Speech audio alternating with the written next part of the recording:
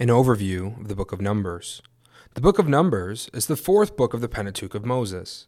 As we read through the book of Numbers, we will see many themes at work. First, God is at work in the covenant community of Israel. Second, the Israelites are on a journey of faith as they wander in the wilderness. Third, we see rebellion in the book of Numbers. There is a rebellion among God's people that will be judged.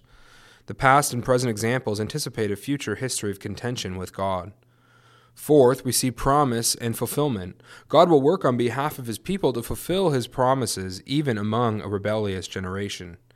Fifth, numerous descendants. God will show his blessing by multiplying the people of Israel. And sixth, God provides leaders. Leadership is needed among God's people to carry out his work in an orderly manner. We see these themes even today. As we read through the book of Numbers, pay special attention to how Moses interacts on behalf of the people before God. Note how Joshua serves and follows Moses. See if you can connect Moses to Christ, for Christ is the better Moses. Let us read Numbers together.